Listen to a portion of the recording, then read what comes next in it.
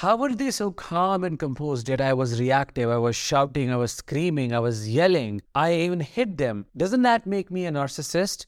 How can I call them abuser? How can I be sure of that? Because the things that I did towards the end were abusive. It felt like I was being the monster that I thought they were. I was anxious all the time. I would walk on eggshells, and then that would create conflicts. Doesn't that make me the problem? Do you ask questions like these? Do you struggle with getting the closure, trying to understand the situation, trying to understand how they were the narcissist and you were not? Do you question yourself constantly, and do you find yourself getting consumed by this cycle of rumination 24/7? If your answer to any of these questions is a yes, this episode is for you. Hi, I'm Danish, a narcissistic abuse recovery professional. Today in this episode, we're going to talk about the never-ending quest for closure after narcissistic abuse. Why you keep struggling with it, and what to do about it. If that sounds interesting and you are eager to learn more, please make sure to subscribe before we begin, because your subscription to this channel always helps spread awareness about narcissistic abuse. Let's get started with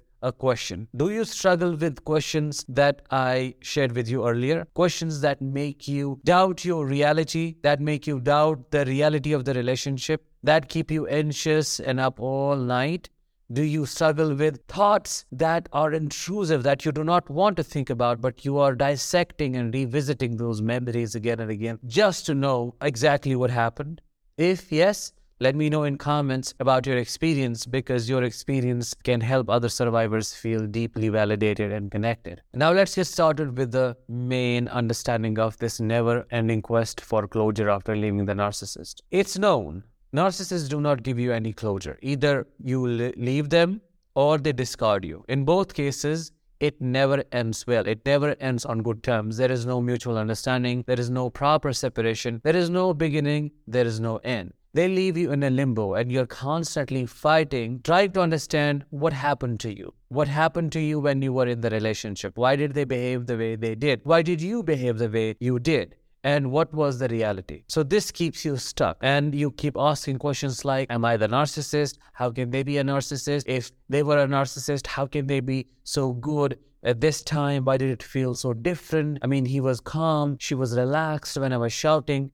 These are the questions that keep you stuck. What you need to understand is that these questions that you ask, these confusing, conflicting questions that you ask, are rooted in psychological trauma that you experienced in the narcissistic relationship. You need to know this splitting, this compartmentalization of experiences, this chronic self-doubt was planted by the narcissist in your head to make you question yourself, because that way it became extremely easy for them to control you and your actions. The confusion that you're struggling with now is in itself a proof that there was something deeply wrong in the narcissistic relationship. How can I say so? Because look at the narcissist. If you were to ask them, why did you leave the relationship, or what was the relationship like for you? They will very clearly say that it was the other person's fault. They will blame everything on you, and there won't be even an inch of space they would give to themselves to reflect upon their actions and to consider their involvement in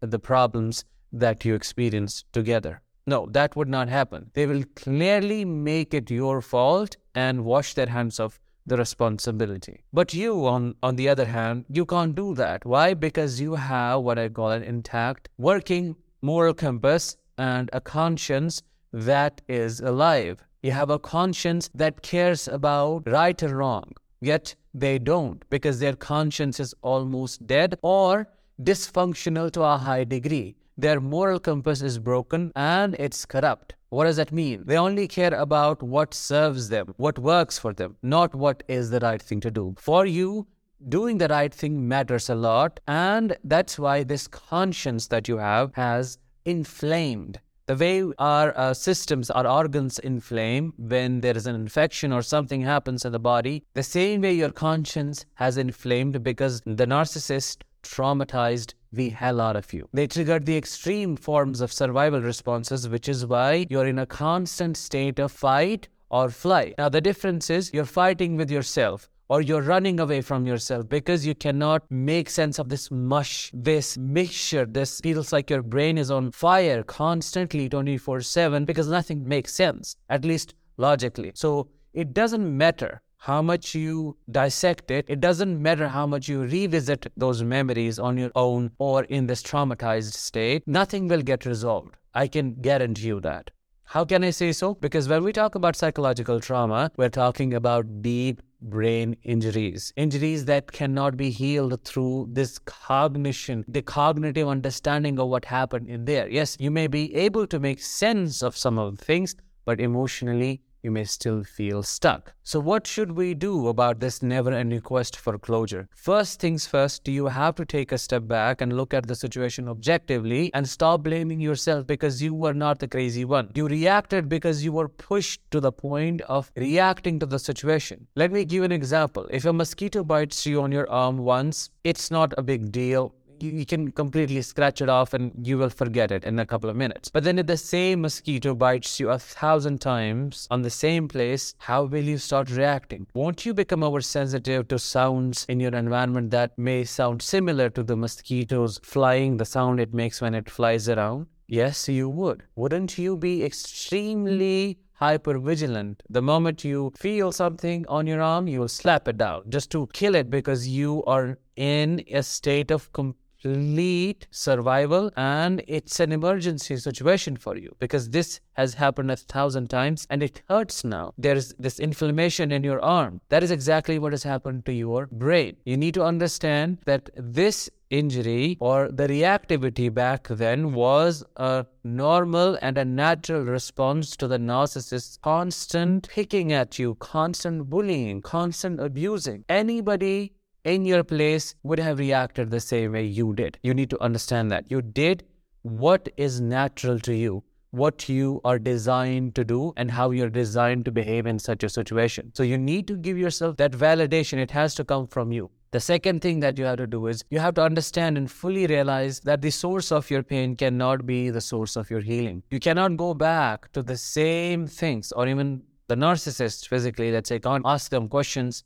They will never give you answers that will close this chapter for you. Or you cannot keep revisiting these traumagenic memories in search of answers. You have to do trauma work. I'm being very specific here. You have to learn how to calm your nervous system down. You have to work with the body because your brain is pulling you towards these fragmented memories, these mushed up memories, this messy mixture. But the answer does not lie here. The answer lies here, which is why you have to intentionally bring yourself out of this quest to get closure, because you are not going to get any through this way. At least you have to start sitting with your body. You have to calm your nervous system down. You have to know how to focus on your breathing. You have to learn how to relax your body, because when you're thinking, when you're asking these questions, you may have observed you're anxious. Your body's tight. You're probably not breathing. You're all over the place. You're having panic attacks. That's why you gotta do therapeutic work. You have to sit with yourself. You have to learn how to tolerate the distress. You have to increase your capacity. You have to be within your window of tolerance. If you don't know what that is, it just means your capability